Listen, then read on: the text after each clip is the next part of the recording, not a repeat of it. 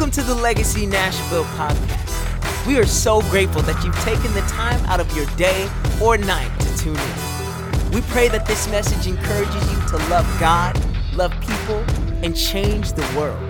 Now, let's get to the message.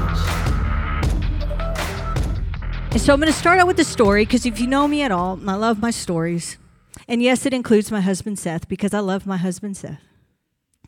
And so a couple of years ago, we have 4 children. We only had 3 at the time, and our youngest was about a year old. And we were in the thick of life, okay? We still are. We'll be married 15 years this November, praise God, okay?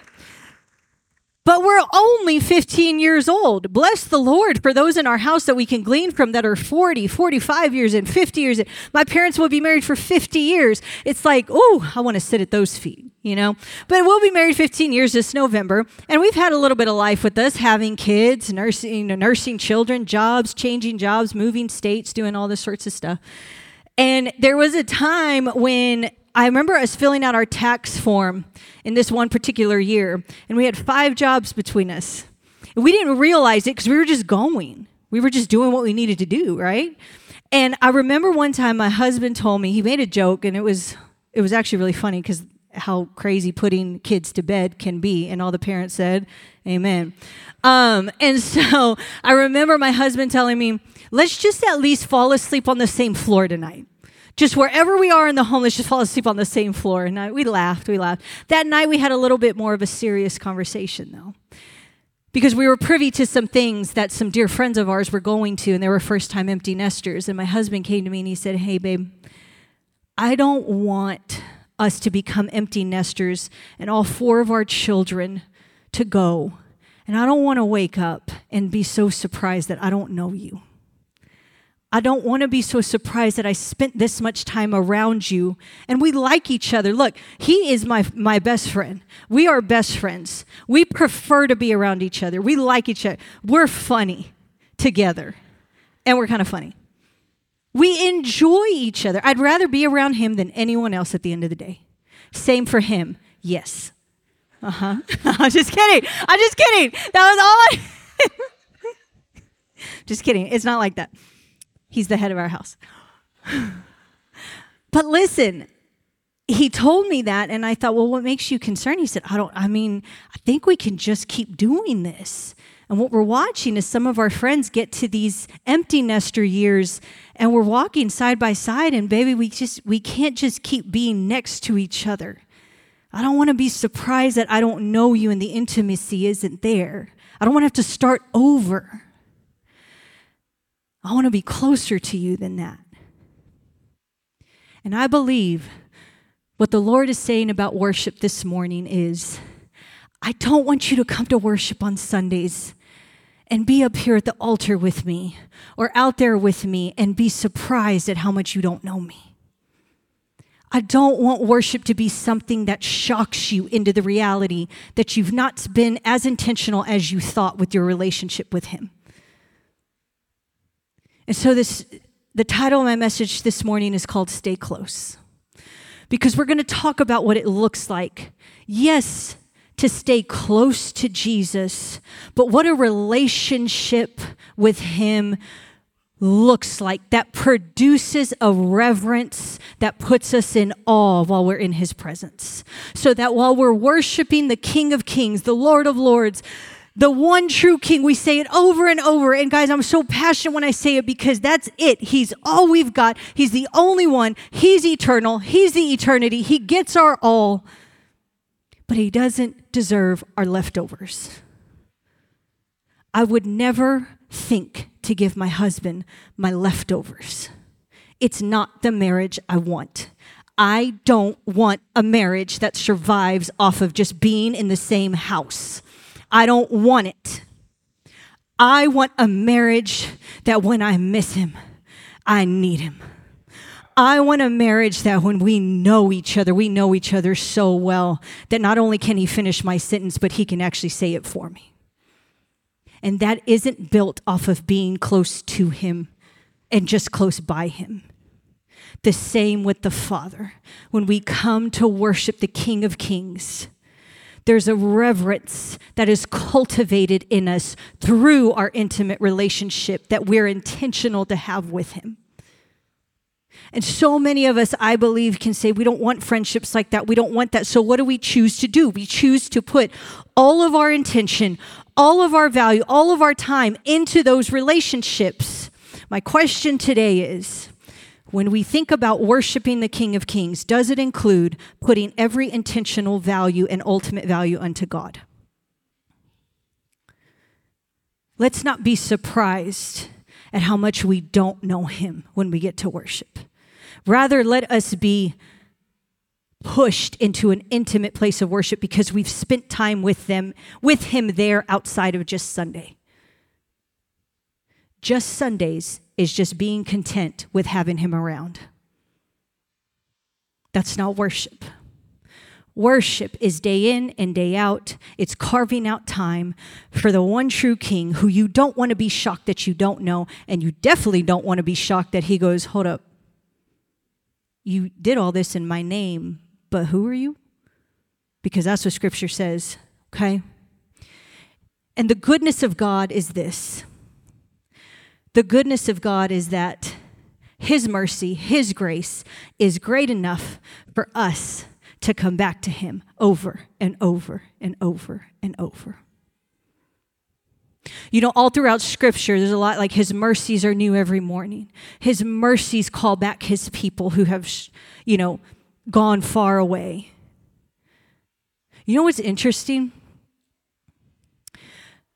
Is that the newest study as of August 2022 actually has proof that we wake up with anywhere from 300 to 700 brand new neurons every single morning.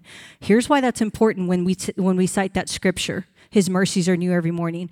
Neurons are the things in our brain that attach thought processes. They're the little things that attach bridges to make permanent thoughts about what we believe and what we think. It was told before that our neurons were gone. As we lived, they just died. The beautiful thing about his mercies being new every morning is that our brain actually produces stuff to create new thoughts every morning. It might be a good idea for us to practice worshiping him day in and day out and trying again every day, not just on Sundays. Amen? You see, our worship should be grounded in an intimate relationship and reverence to God. Relationship, having that intentional intimacy with God. Reverence is the recognition of his sovereignty. His sovereignty is the supreme power to rule and overrule anything on earth, in the universe. We reflect what we revere and we become what we behold. We revere something.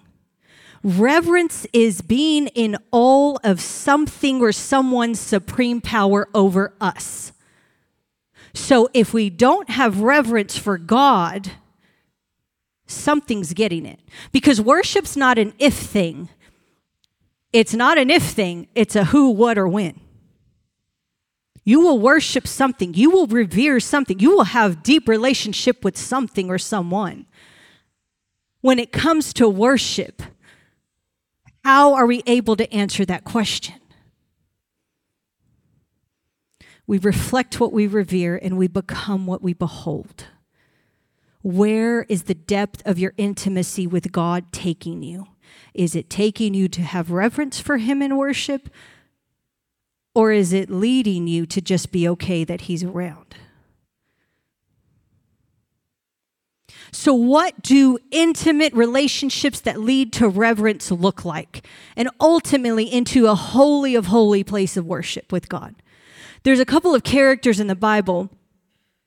There's a lot of characters in the Bible, but we're going to look at a couple right now that really emulate what it looks like to have an in-depth relationship with Christ that led to the reverence and the knowing of his sovereignty no matter their circumstances. Because his sovereignty will show up no matter your circumstance. It's up to us to be able to recognize when he does. And if you don't know him well, you won't recognize when he swoops in. So we're going to take a look at Daniel. So Daniel is the guy in the Bible who got thrown into the fire with his two friends. Y'all remember this story? Daniel fasted only vegetables and water when the king asked him. Here's the thing about Daniel. He was asked to worship someone else. Very directly. There's no gray in the Bible. In the book of Daniel, read it. They just tell him, stop him, go to him. And because Daniel knew the sovereignty of God and he had such an in-depth relationship with the Father, he knew that he could say no and that the sovereignty of God would rescue him. That's the beauty of having the type of relationship that Daniel had with God that led him to the reverence, because the knowing his reverence built a trust that God was going to be there no matter what. He knew what was coming if he said no. Daniel knew what was coming if he said no to worshiping someone other than God. But he said no anyway. And so what happens? He gets thrown into the fire with his friends, and who shows up? God. Now, some theologians think it's the first presence of Jesus before he was born that was with him and his friends in the fiery furnace. Some people think it was an angel. Listen, the point is, Daniel knew his Father so well that he knew his sovereignty because of his reverence for him, that he trusted God was going to show up. So he went into that fiery furnace. I'm sure he was nervous. He was human. But he knew that he knew that he knew. How did he know? Because he knew his Father. How did he know his Father? If you look throughout the entire book, he fasted, he prayed, he fasted, he prayed, he fasted, he prayed, he prayed, he prayed, he prayed, he prayed. He was not just comfortable having a bunch of people around that knew Jesus. He wanted him himself. We learned about David last week, an amazing word from Pastor Brian Nera, Lessons from a Lover, about someone like David who knew the intimacy of God so much that no matter what came, he always went back to worship. I love the story about David in the Bible. It's a hard one, but David has an affair with Bathsheba. Bathsheba becomes pregnant, okay? And his servants come to him and say, hey, we have to tell you what's up. We have to tell you that your son's going to be put to death because of your sin. So David hides himself, fasts and prays because he knows, I know my God. I'm going to come to him with everything I want, but he is sovereign and will do what he wants. But I'm going to do what I know to do to be close to him. His servants come back and he sees him whispering and he's like, I know they know. They're not going to tell me. And he says, is my son dead? And the servants say, your son is dead. David gets up, gets dressed, washes his face, and goes to worship. And his servants go, what is going on? And David's response is, my God is sovereign. He will do what he wants. I'm going to worship him. You don't get to a place like that without a connection to him that supersedes your circumstance. That's the relationship we want. Mary and Martha. They've been told several times. There's all sorts of stories about Mary and Martha. But in Scripture, I want everybody, if you have your Bible, turn to Luke chapter 10. We're going to read some Scripture about Mary and Martha. They were good friends with Jesus. And we're going to find out how good of a friend they were. Okay? One of them was a very good friend of Jesus. And there were some habits she had that led us to believe through the Scripture that she knew a lot about him. She was comfortable with them. The other sister wanted him. She wanted everything she could get from him. So we're going to start here. As Jesus and the disciples continued on their way to Jerusalem, they came to a certain village where a woman named Martha welcomed him into her home. Take note, Martha invited Jesus. That's important. Verse 39. Her sister Mary sat at the Lord's feet listening to what he taught. Pause. In this time, culturally, that was not supposed to happen. In this time, culturally and contextually, only men were allowed to sit at the feet of a rabbi to be discipled by their teachings. Mary wasn't supposed to be there culturally. Let's keep reading. But Martha was distracted by the big dinner she was prepping. She came to Jesus and said, Lord, doesn't it seem unfair to you that my sister just sits here while I do all the work?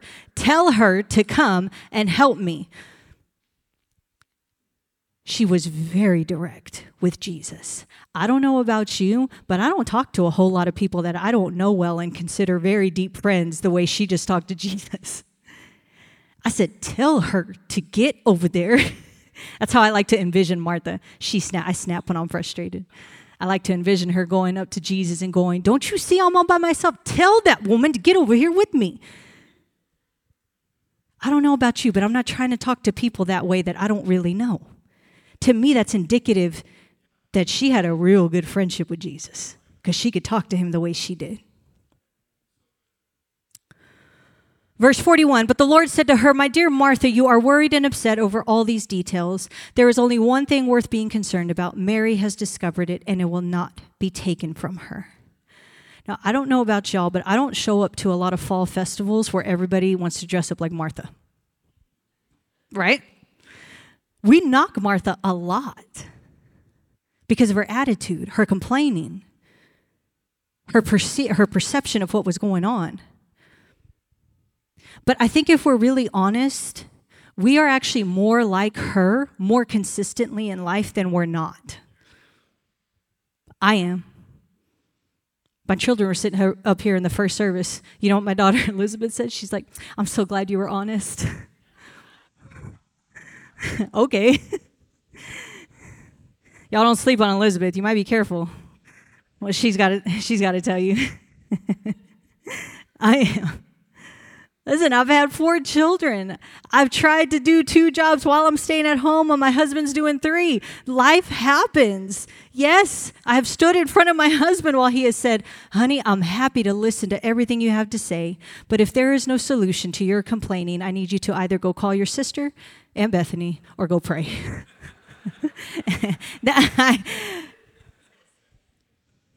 Amen? I mean, it's not just me. I don't think so. You see, Martha got comfortable with the fact that as long as Jesus was near, she was okay. Remember back in Scripture, she welcomed Jesus in. That's important to note because she knew who she was inviting in. But she still went to do all the things that she needed to do instead of have reverence for the person that she just invited into her home. To me, that's indicative of someone who feels good enough to have someone close by but not close to him. Martha was okay to be close by him, not close to him. And I think the question is, how many of us are okay with just being close by him and not close to him? How many of us are okay as long as we go to church once a week, every other week? COVID changed things. It changed things. We see more and more attendance in church once a month-ish.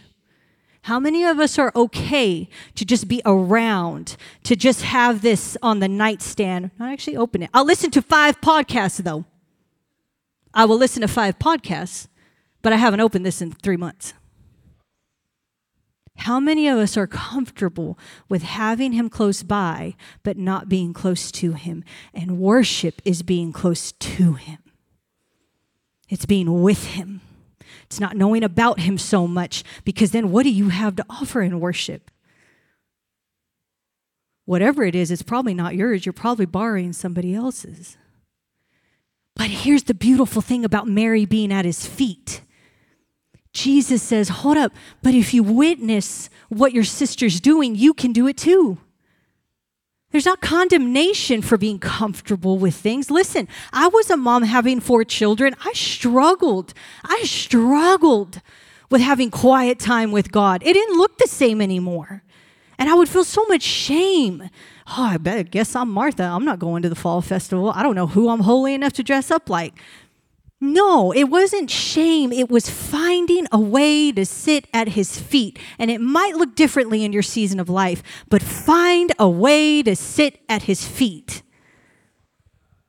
Because I believe what the Lord is saying is, I don't believe that what he's saying is you have to choose either Mary or Martha to be in your life. I don't believe this is why Luke included this in the Bible. I don't believe this is why God breathed his life on this. To go, you either going to be Mary or Martha. Caitlin, you pick. Michelle, you pick, because you both can't be one. That's not what he's saying. I believe what he's saying is, look at what it looks like to ebb and flow between these two personalities. And then train yourself to be able to choose sitting at my feet more often than not. So with Martha being used to having Christ around, and she was also upset about the fact that Mary was doing something she wasn't supposed to be doing. So yes, she was complaining about being alone, doing all the work by herself, but she was also complaining because she saw an injustice that needed to be rectified immediately. But I wonder if she had chosen to sit at his feet, if she would have gotten his perspective on what was going on, and it would have calmed her injustice down. It would have helped her to see what he was doing rather than what she perceived to be out of context. See, because sitting at God's feet and having reverence for his sovereignty, his supreme power over everything, will right your perspective of anything. And that's what he's asking us to do. Stay close. Stay close to my teachings. It will lead you to a place of worship where you can ultimately transfer every value you have onto him. Now I'm going to go into this for about 30 seconds because I think it's important. When Martha got used to having Jesus around, she chose the complaining. This is kind of a little bit more along the lines of what Mary and Martha is usually talked about. Martha was complaining, Martha was nagging. As a new mom of, having 4 children, I feel a bunch of shame because now I'm Martha. No.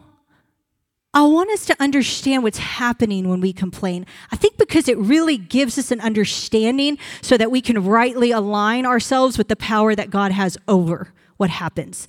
So when we complain, there's a part of our brain called the hippocampus. It's small, right here. It's a very important part of our brain. It holds long-term memory. It holds spatial awareness of how far you are away from something. And it's also integral to problem solving and higher order thinking. When you complain, you shrink that part of your brain, so much so that it actually can't do any of the things that I just described. You can't problem solve, you can't have any higher order thinking, and you've shrunk the part of your brain that delivers memory and all of that energy into helping you overcome something. So when we're complaining, we're actually making the part of our brain that helps us solve things smaller. It releases cortisol, the stress hormone, so much so that it puts your brain into fight or flight, which is what? I have to survive and I've got to kill everything that comes toward me. That's what happens when we continuously pick complaining. So how are we supposed to solve anything? That's why complaining can just, honestly, all of a sudden just start to feel good. It can just start to feel good. Because it becomes a part of your neurological thinking that you don't get out of ever because you're not offering yourself any opportunity to. So how do we get out? Because here's the truth. Is anyone in here a human? Okay, some of y'all look at me. Okay, hold on. I know some stuff's been coming out in the news. I'm just kidding. Listen. We're all in here humans. So are we going to complain? Yes, we are. So what are some things that can get you out of that? Listen, stay at his feet. But what if sometimes what we're complaining about is a very real thing and it's a little harder to jump over just straight to his feet? I'm going to give you 2 actual things that you can do. The first one is have an attitude of gratitude. Did you know literally saying thank you reduces cortisol by 23%? Saying thank you one time. You don't even have to finish your sentence. The word thank you reduces cortisol 23%. I think you should just finish the sentence and go ahead and double that percent. You can actually have something that's called solution-oriented complaining, which means you bring your very real complaint to someone who can help you fix it and do something about it.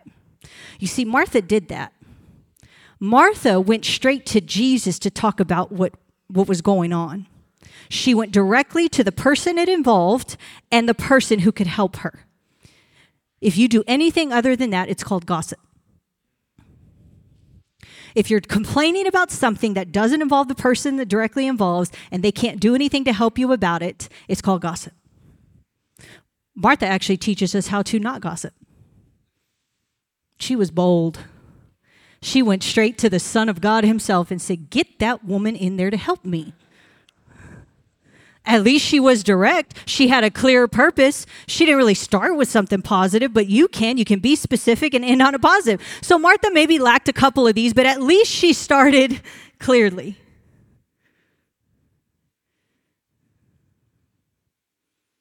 What we value will lead us to who we emulate from this story in Scripture when things get overwhelming. What we value will lead to who we emulate from this story. It's a very important question to answer. What do you value above everything else? And I think it's very easy to say God, but follow your paper trail, if you will. Look at your calendar. That's a really good indicator. What do you value? Where do you give your intentional time to the most? I don't think the question is, who will I be, Mary or Martha, the good sis or the bad sis? I think the right question is, whoever I find myself leaning towards, what am I going to choose to value in that moment? Because shame, feeling embarrassed about the fact that you're more like Martha, complaining about not getting a promotion or a pay raise yet, all that does is send you into a corner where, I'm not good enough to go to worship. I'm not good enough to be that close to him. I'll worship from over here. So the right question is, whoever you lean towards, what are you going to choose to value in that moment? I want to encourage us as a body to value staying close to his feet. Stay close to his teachings. I love what Bill Johnson says. He says, being a worshiper is what positions me to pray effectively. When you are close to his feet, when you understand you have the depth of relationship with the Father, and you revere his sovereignty in your life, you are then led to a response of worship that leads you to know what to pray and how to pray because you're outside of your own perspectives and your own complaining. You're in alignment with who he is. Sitting at his feet makes us disciples adhering to his teachings. That's what we're supposed to be. Scripture says, go and make disciples. I don't know about you, but I can't go make something if I don't know anything about it. If I am not yet first a disciple of Jesus, I'm not fulfilling his commandment to go and make disciples. Sitting at his feet makes us disciples adhering to his teachings. I believe the Lord left us with 3 things from Mary and Martha. 1, what a real relationship looks like. Martha spoke plainly and directly to Jesus. My closest of my closest, it's the safest with them to speak plainly and directly what I feel and what I want. It's what I teach my kids. You say what you feel and what you want. Don't leave a whole lot of gray. Don't pre-qualify your statement. Well, it would be awesome if I had, oh my gosh, my girls used to do this all the time. Oh my gosh, that cake looks awesome. I really wish I had one. You want to know what I told them? Don't judge me. I would tell him, it would be kind of nice, huh? You haven't asked me for anything. How you feel and what you want. Number 2, how to overcome busyness and complaining. Choose the one thing that is eternal and stay close to his teachings. Number 3, what to do when we feel overwhelmed and far from Jesus. Talk about it to the person that can help. Be vulnerable enough to let them in to help you solve the problem and make steps to improve. You see, Martha was direct, she was vulnerable with Jesus, and she stayed long enough for him to correct her so that she could move forward in life. I don't have time to go into it in this service, but in the book of Jeremiah, chapter 3, there's a couple of verses there, verses 6 through 23, where God talks to Jeremiah about the Israelites and how they just keep worshiping everything under the sun except him, and how it breaks his heart. And he asks them over and over and over again, please come back to me. I love you. Will you worship me?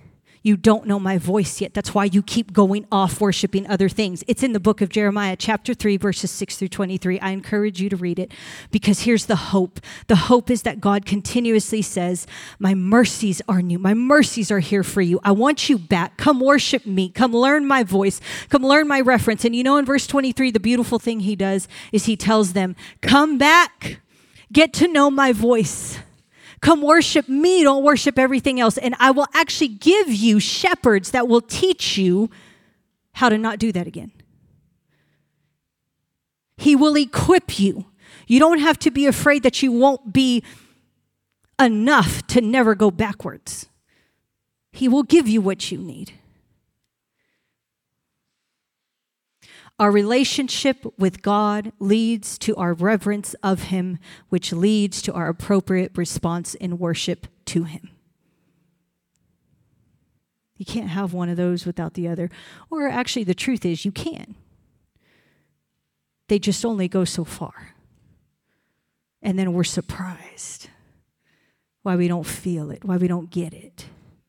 The encouragement today is to have a relationship with the Father that engages your heart, your mind, and your soul. Be aware of his sovereignty as you worship, not just when you're afraid or in trouble. Don't acknowledge his supreme power over your life just when you're in trouble. Acknowledge it in worship every time. And have reverence for the one true God at all times. Because what it looks like to live as a worshiper is to be consistently and continuously choosing to sit at his feet rather than trying your own perspectives on everything else going around you.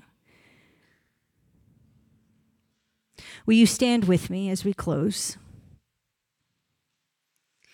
And if we have some prayer partners here this service, will you please come up to the altar? We'll have some people ready to pray with you.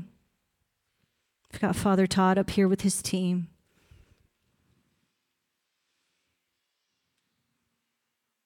If you find yourself needing to talk to the Lord about realigning your perspective to his, if you find yourself needing a recommitment to revering his sovereign power as is over everything over your life, please come pray with someone.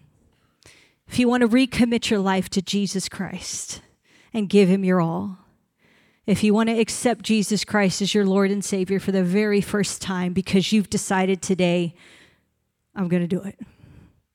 I will make the choice to follow him all the days of my life. I just want to invite you as we close in prayer to come and pray with our prayer partners here this morning. Let's pray. Father, we acknowledge that you are the only, the one true King who is supreme over all things, living and non-living in this whole universe. God, we commit ourselves as your bride to learning how to continuously over and over and over again come to worship you, transferring ultimate value unto you, God. Rewrite in us the things that keep us from truly worshiping you, God. And we give you all the glory and all the honor and all the praise. And all his people said, amen. Thanks for tuning into the Legacy Nashville podcast.